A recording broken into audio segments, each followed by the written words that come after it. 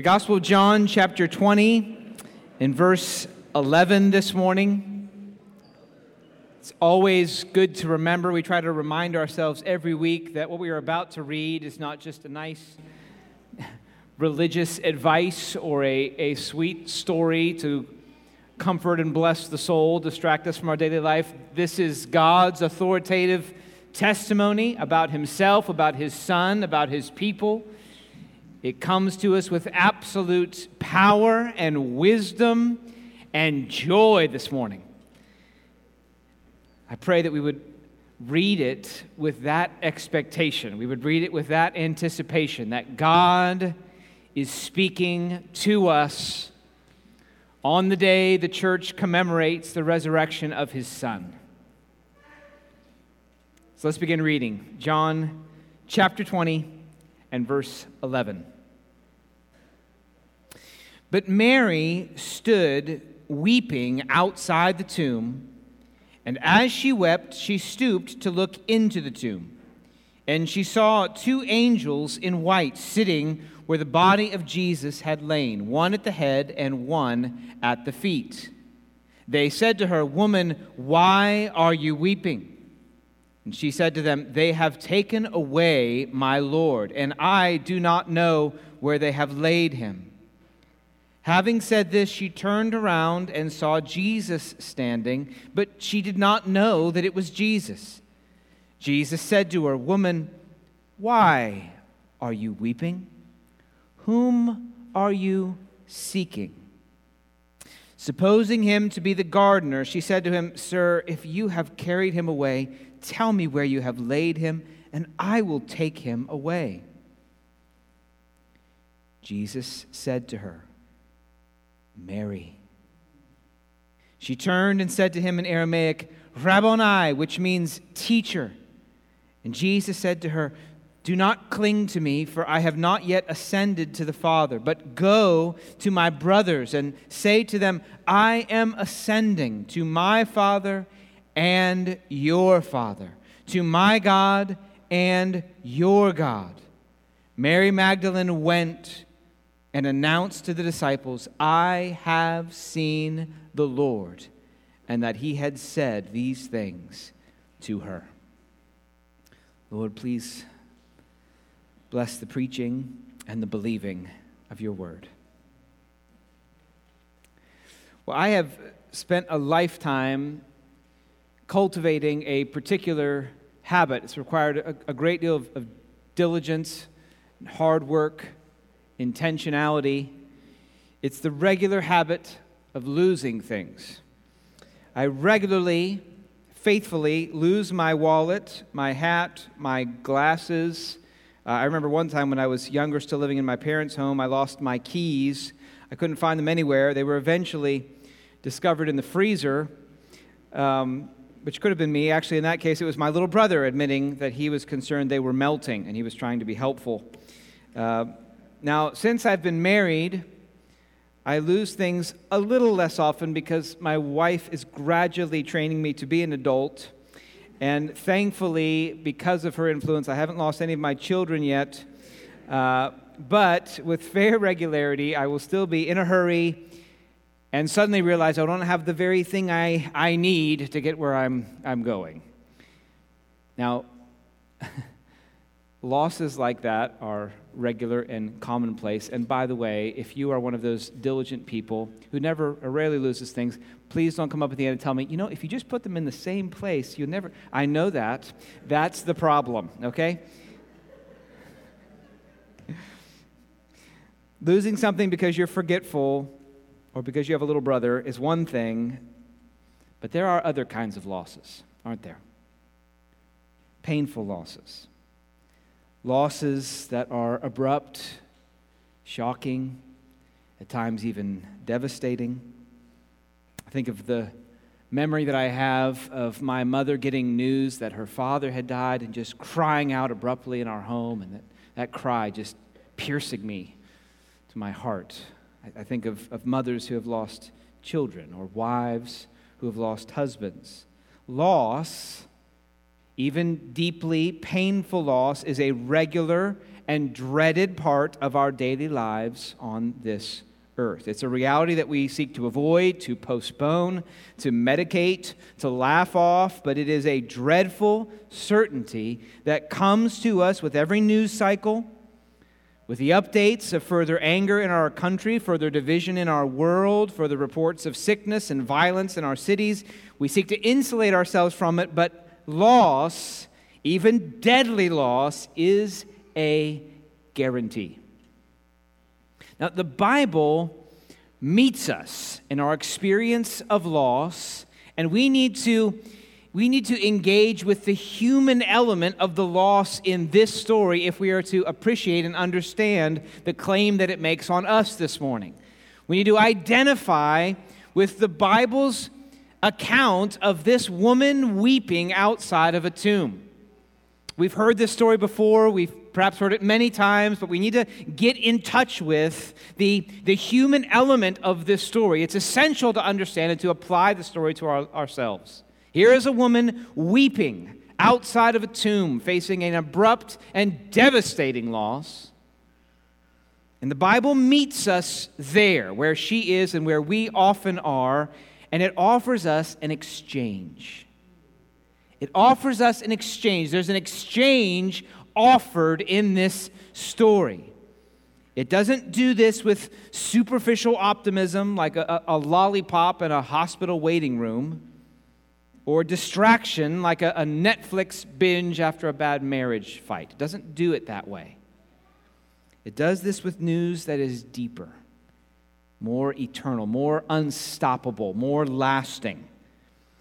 So what I want to do this morning is I want to walk through the story first of all and try to understand the exchange that takes place here and see the main point that the story is making. And then for the second half of the message, we'll look at three elements of that main point and how they address the hopelessness and the losses that we face on a regular basis as we walk through this losing season of life.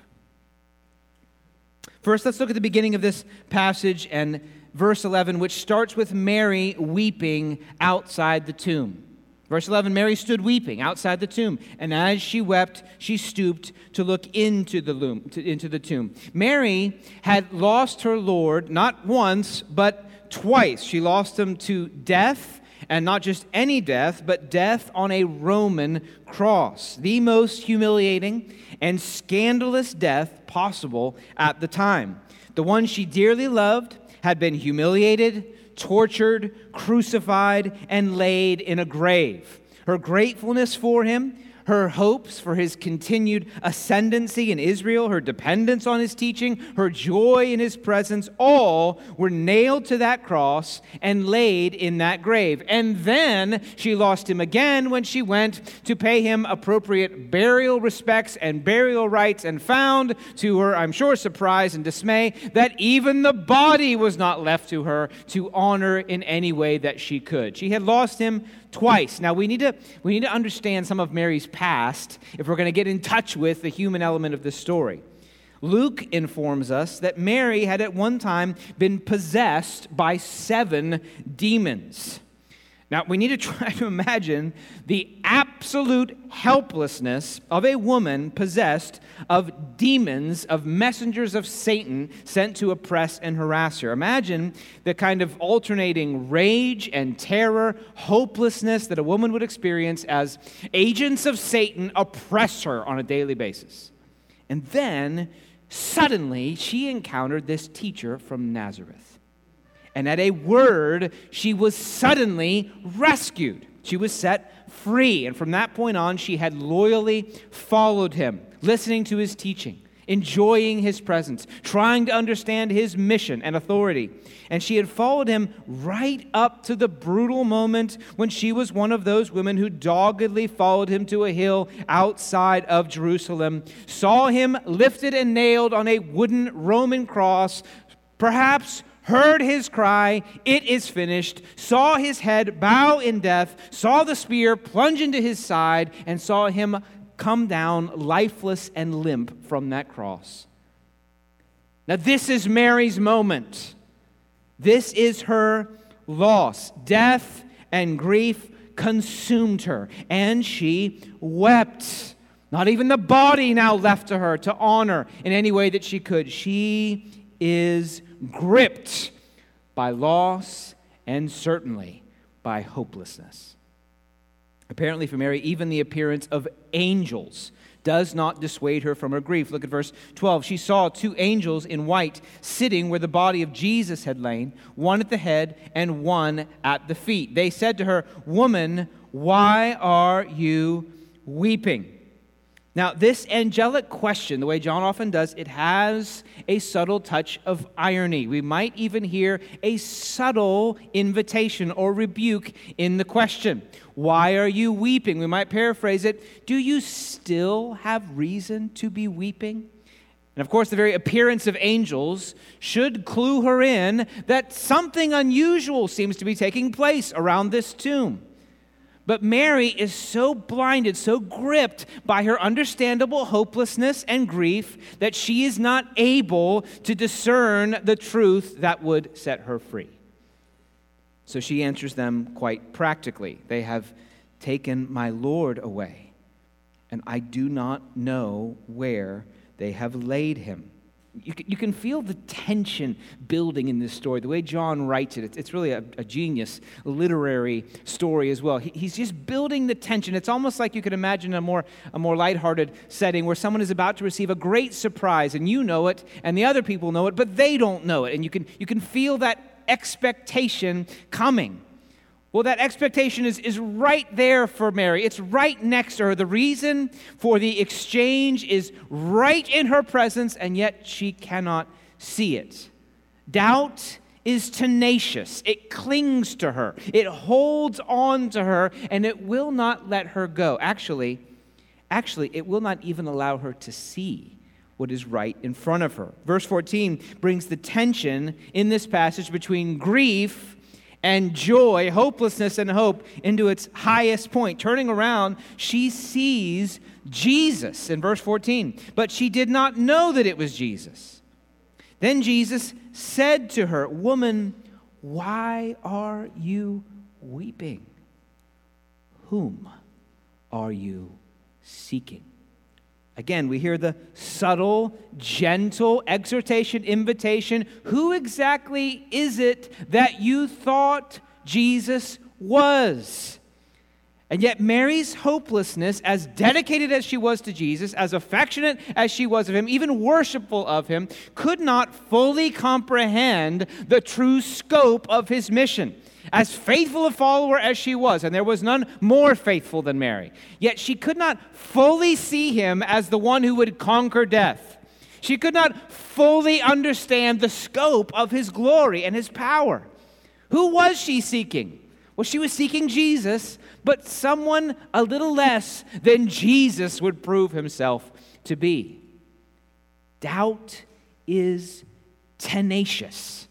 And if we're honest, doubt is tenacious in our life as well. I mean, be honest with yourself. Don't you have moments where doubt clings to you, where it holds to you? It's as if it closes your eyes to the many reasons you have for faith and I have for hope. It holds on. It is a dogged enemy, isn't it? Doesn't it hold on to our hearts sometimes?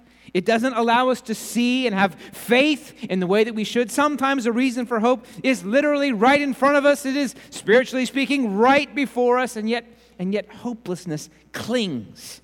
It holds on. The darkness will not lift, as one author puts it. It holds on to us like it holds on to Mary. And in that moment, what we need is to hear the voice that Mary heard. We need to hear that voice coming into our darkness, our hopelessness, and opening our eyes. Jesus speaks a single word to Mary. Mary. Suddenly, her disbelief lifts. Her eyes, spiritually speaking, are opened. And from hopelessness and doubt, she suddenly comes to faith. There he is. there he is. It is worth noting, I think it is intentional.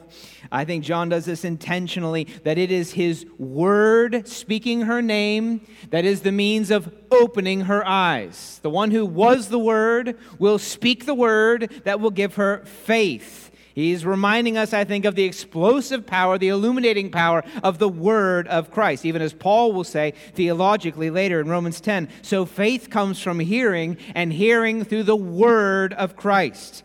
We need to see ourselves, I think, in our own battle with helplessness as having the same need. We need the word of Christ to open our eyes. More than we need to see things physically, we need to hear things spiritually so that our hearts are opened and our unbelief is removed and we can see the reason for the hope that we have.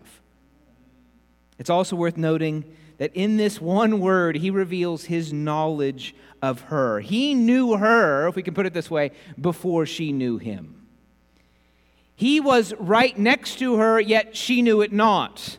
And he reveals, I know you, though you do not yet know me. And the same is true for us. Every time the Lord comes to us in our grief, in our suffering, in our doubt, in our helplessness, the reality is he knows us even before we recognize him.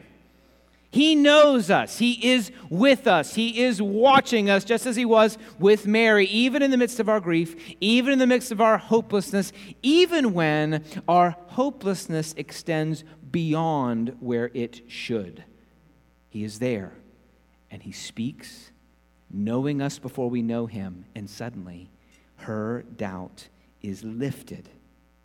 We can imagine that she runs to him. One commentator speculates that likely she would have thrown herself at his feet, clinging to his feet in utter awe and amazement. The impossible is possible. The crucified and broken body is somehow resurrected. Somehow the corpse in the grave is standing and speaking to her. Her Lord is alive. Her reason for grief is standing in front of her.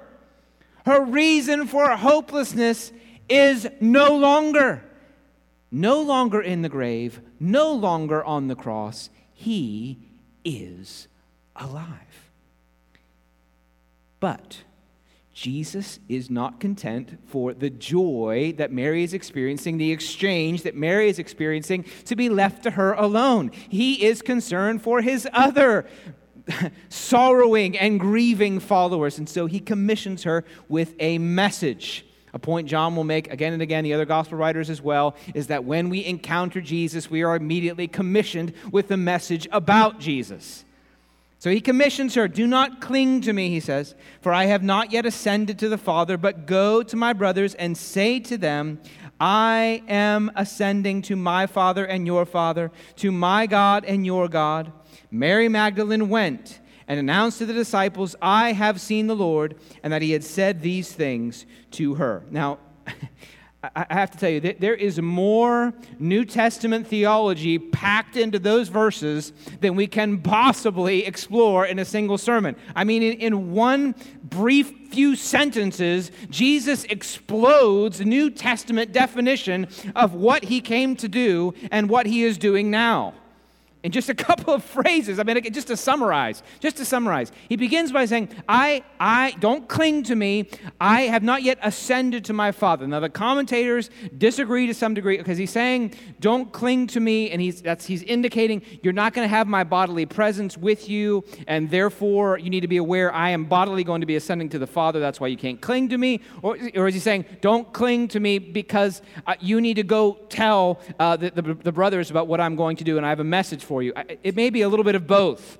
He may be indicating to Mary and the other followers, listen, you need to understand what's happening here. I am not going to be bodily present with you, but good news, that's because I am ascending to the Father. And by the way, my God and Father are your God and Father. So we have right here, packed into a few phrases, what's called the heavenly session of Jesus, that he ascends to the Father's right hand and he rules and reigns over the affairs of his church. That as the risen the one who was crucified and now risen, the Lord and Savior, the God-man mediator for all of God's purposes. He is ruling and reigning at God's right hand. That's contained in here. What's also contained in here is that this relationship that he has with God was somehow not obliterated by the cross, but has now been vindicated in his resurrection. So though he went to the cross as a crucified and judged man in our place, yet somehow that crucifixion must have been sufficient to pay for that sin, because now he's been vindicated and he can call God, the Father, his Father, and more than that,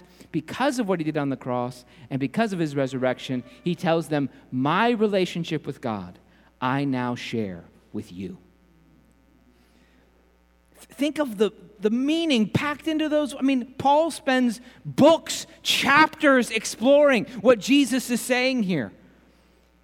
There's whole chapters devoted to what this means, that the one who has a relationship with God from eternity past has now shared with us that same relationship. That even as he ascends to the Father, we have one there who represents us, so that by faith we can literally go to heaven and stand with God as our God and have God as our Father. This is the good news. This is the good news of the gospel, that the resurrection of Christ affirms and provides for us. Now, I want you to notice something about the main point. Remember I said we're going to get to what's the main point of this passage. Notice where Mary begins and where Mary ends. Do you see that in the passage? It's one of the ways that we understand narrative sections of the Bible. Notice where Mary begins. Mary, in verse 11, stood weeping outside the tomb. She's consumed by hopelessness and loss. At the end, Mary went and announced to the disciples, I have seen the Lord. Do you see what happened there? And you see what took place right in the middle? Jesus says to her, Mary. So what happens? Well, there's an exchange that happens. Hopelessness is exchanged for the good news of the risen Lord. In one moment, she is a hopeless woman weeping outside the tomb. And in the next moment, she is a messenger full of faith and purpose and joy. She has exchanged hopelessness for good news. And brothers and sisters, that is the exchange that John offers to us this morning. So I want you to do something for me. Think about in your life, where is hopelessness present in your life? Where is it present? Where has it gripped you? Where is it tenaciously holding on to you? Hopelessness or the grief of this fallen world.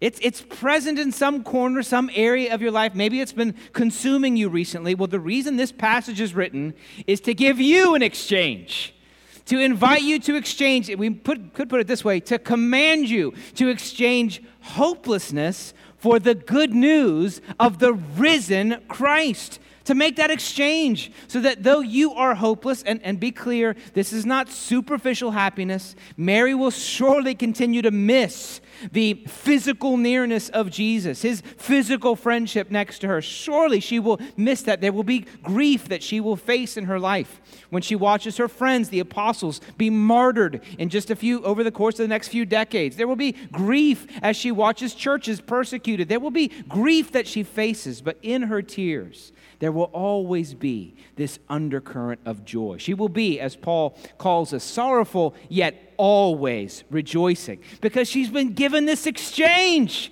And that's the exchange that God offers to us on Easter morning and every morning, to exchange our hopelessness for good news of the risen Christ. That is the offer. That's the command of this passage. I want to look as we move into the final section of this message. I'm going to look at three elements of that exchange, because our hopelessness is not all the same. Sometimes people struggle with hopelessness in one particular way, and sometimes they struggle in another particular way. And I think the good news that is offered in this passage can speak to different kinds of hopelessness that we may need in different kinds of moments in our life.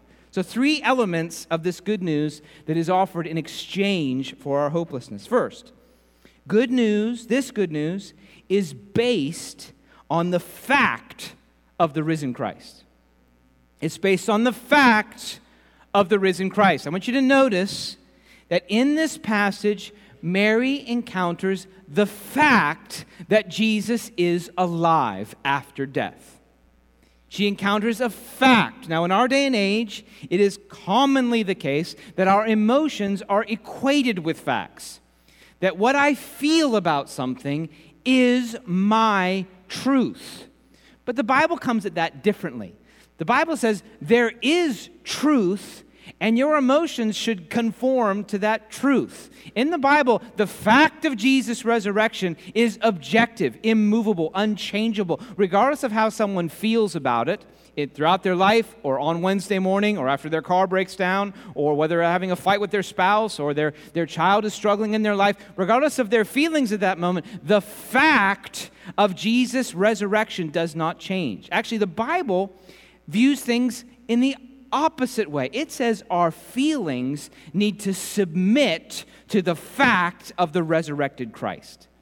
Now, that's a very different way of doing life, isn't it? To tell our feelings that they are not in charge, and actually they may not define reality. They must conform to reality, and especially this reality. Mary is changed not because she had a mood transition during the day. She didn't start by saying, this is a bad day. Why is it a bad day? Because I feel bad about it. Now it's a good day. Why is it a good day? I don't know. I just started to feel good about it. Therefore, it's a good day. No, that's not what happened to Mary. What happened? She was having a bad day based on the fact that she was assuming he was dead. Then she encountered the risen Christ, and suddenly, what should happen to her emotions? They should align with the fact of Jesus' resurrection. The same is true for us.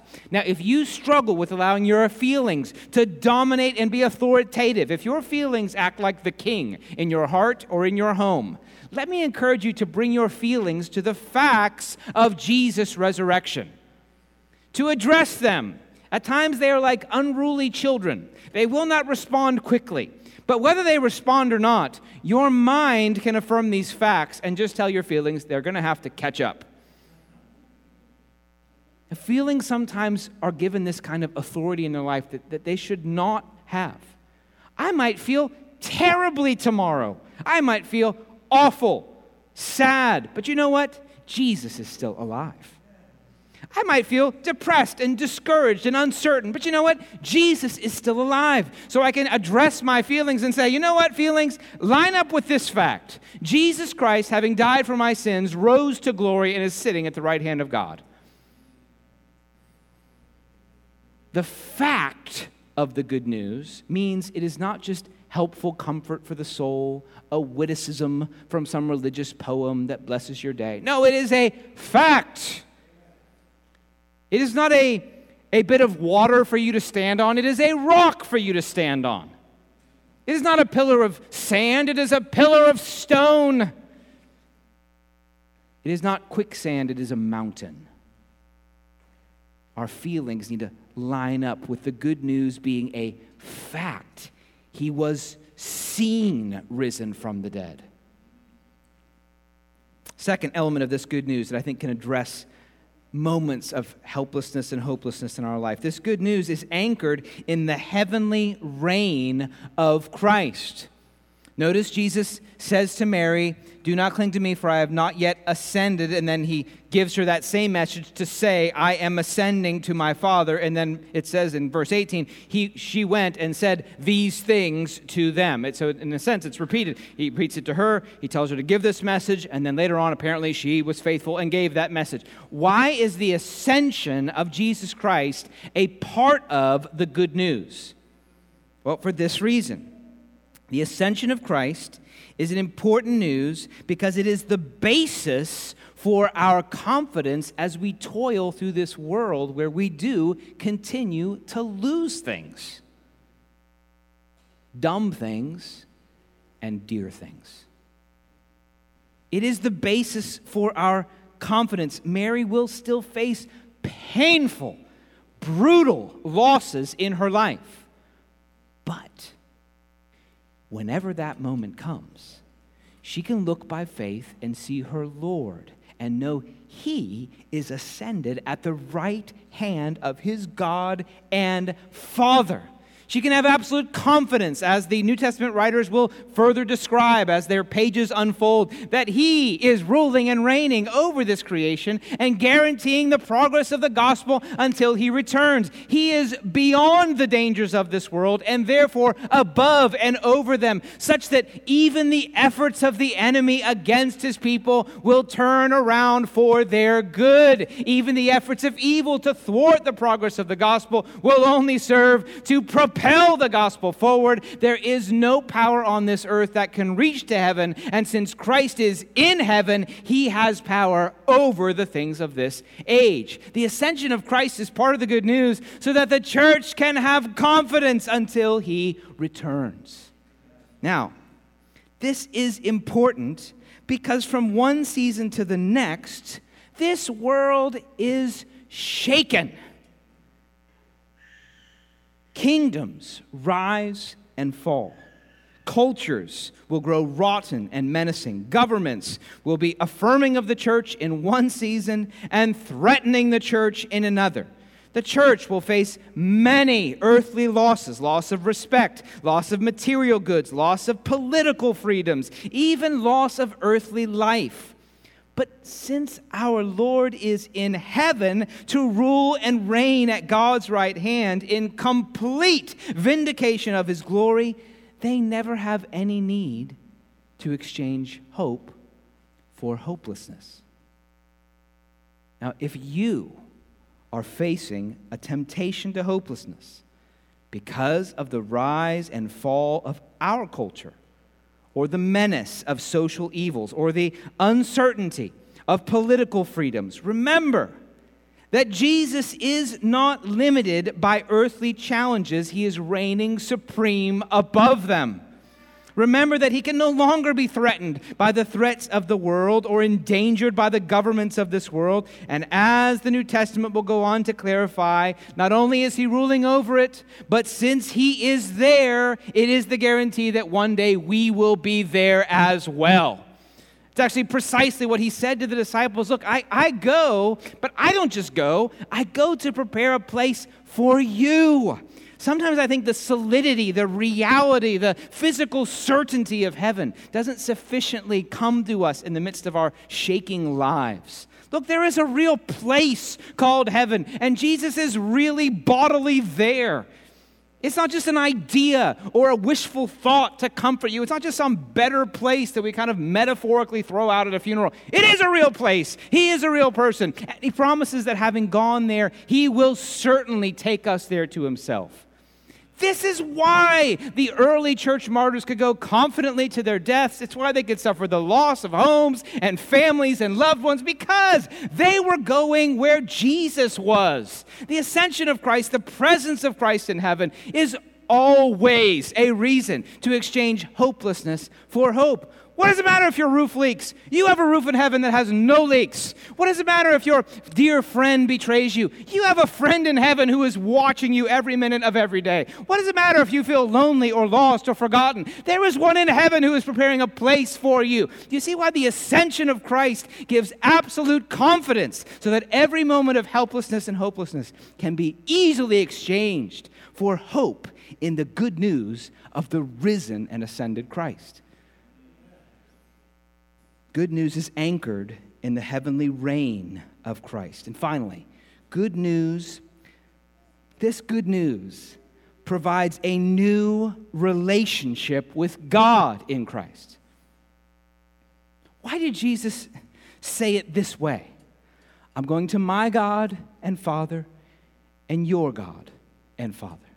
Why does He say it that way? Well, He's giving in the simplest of hint forms the truth that Jesus' death and burial in our place was completely successful.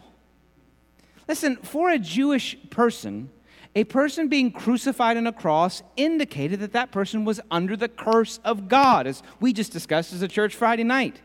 There would certainly have been the confusion and question, well, I thought He was God's agent. He certainly seemed to display God's power. But how could it possibly be that God is okay with Jesus, and Jesus is okay with, he called him his own Father. How could that be, since he was cursed? And here we have the solution. Jesus, in our place, took our curse. He took on our sin, and he was rejected and forsaken by the holiness of God by his crucifixion and death. And yet, he was able to bear that curse and rejection completely, successfully, we could say, permanently, so that when he rose from the dead, it was a declaration that he had fully and successfully and victoriously ended the barrier between sinful people and their God. So he's saying in just the briefest of phrases, the delightful, it's almost tantalizing what he says here. Paul will take all of Romans to just explore just these few phrases. What is he saying here? He's saying, God, my God, the God, has become your Father. You are reconciled to him, no longer condemned, no longer judged. He's actually sharing with us his own relationship with God. It's the miracle of relationship with God that is the essence of the goodness of the good news. In other words, heaven is not just some place we get to go someday that's better than hell. No, it's the place where we will be in permanent fellowship with God. And that fellowship begins now by faith. Look, this is the great exchange. This is the exchange. Ultimately, the real reason for hopelessness is that sinners are estranged from God. They are separated from him. They cannot know him. He does not welcome them into his presence. But now, because Jesus bore our sin, God calls us his children. He welcomes us into his family room to know him and love him, and more importantly, to be known and loved by him. Now, that is a reason to exchange hopelessness for good news every day.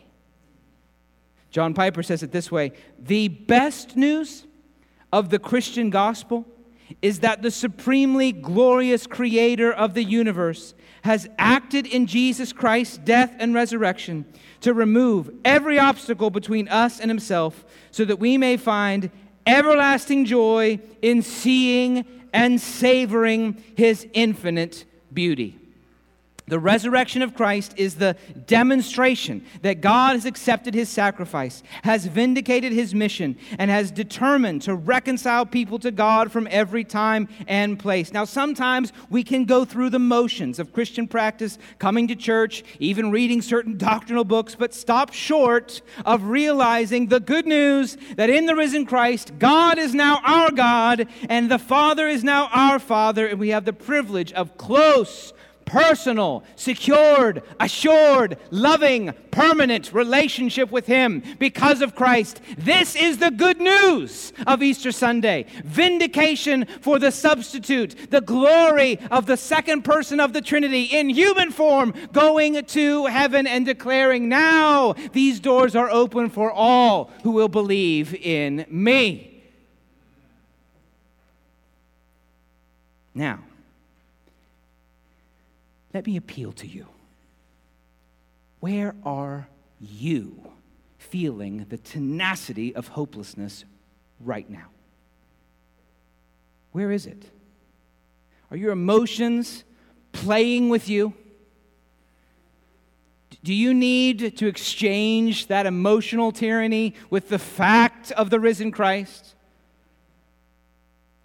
Perhaps you are worried about the shaking world around us and the uncertainty about the future. Do you need to be transferring those hopeless thoughts with the good news that there is an ascended Lord who is ruling and reigning and will take you with him one day? Perhaps you've been plagued by your guilt, by your failures, by your messing up yet again in the same area that I was still working on 20 years ago. I'm still working on it today. Why am I still struggling in this way? Do you need to exchange hopelessness for the good news that God is your Father, that in Christ he loves you because of what Jesus did? Listen, God is not just trying to whisper words over us. He wants us, he's calling us to make this exchange. John, if he was here, would be preaching at us, make this exchange. Make it. Exchange your hopelessness for the good news of the risen Christ. Listen, if you're here and you don't know Jesus as your Savior, listen, this is the good news of Easter. You're a sinner, and you have sinned like I have against God. And yet, God sent His Son to die on the cross to pay for those sins, and then He rose to glory so that He could always offer salvation to anyone who would repent of their sins and believe in Him. Now, that doesn't have to wait until you're 40 or 80 to believe that message. You can believe it right now. Actually, you can spend your whole life enjoying this good news rather than weeping in helplessness. Wouldn't you rather spend your whole life enjoying good news than weeping outside of a tomb? Because all of us have a tomb in our future. And we can spend our whole life weeping outside of it until our turn comes. Or we can spend that whole life enjoying the good news of Jesus. So that when our moment of death comes, if Jesus doesn't come back between now and then, we can just walk through that doorway into the place He has prepared for us. That is the invitation, the good news that Jesus is offering to you. Even if you've never believed in Him yet, you can believe in Him right now by the grace of God. Let me encourage all of us. John comes to us with this exchange. He appeals to us, and God commands us to make it. John says in just a few verses later that he wrote these things so that we would believe. So I say to you, believe. Believe in the good news of the risen Christ. Exchange your helplessness and hopelessness for this good news. Make this exchange right now in response to the Word, and let it shape you as we walk forward into this world. Let's pray.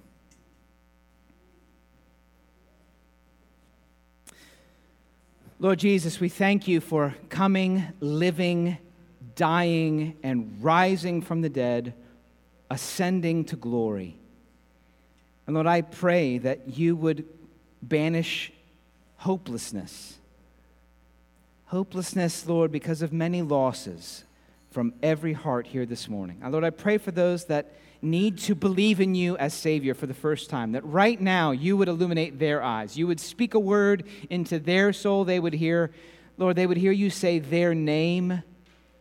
Lord, their eyes would be open and they would cling to You as Savior and Lord. I pray that they would cast their sins at Your feet and receive Your forgiveness and the good news of eternal hope in You. Lord, for those that have battled, Lord, emotions and fears and doubts for years and decades, Lord, give them this exchange. Hope in a risen Savior, Lord. Let that flood their lives. In Jesus' name we pray.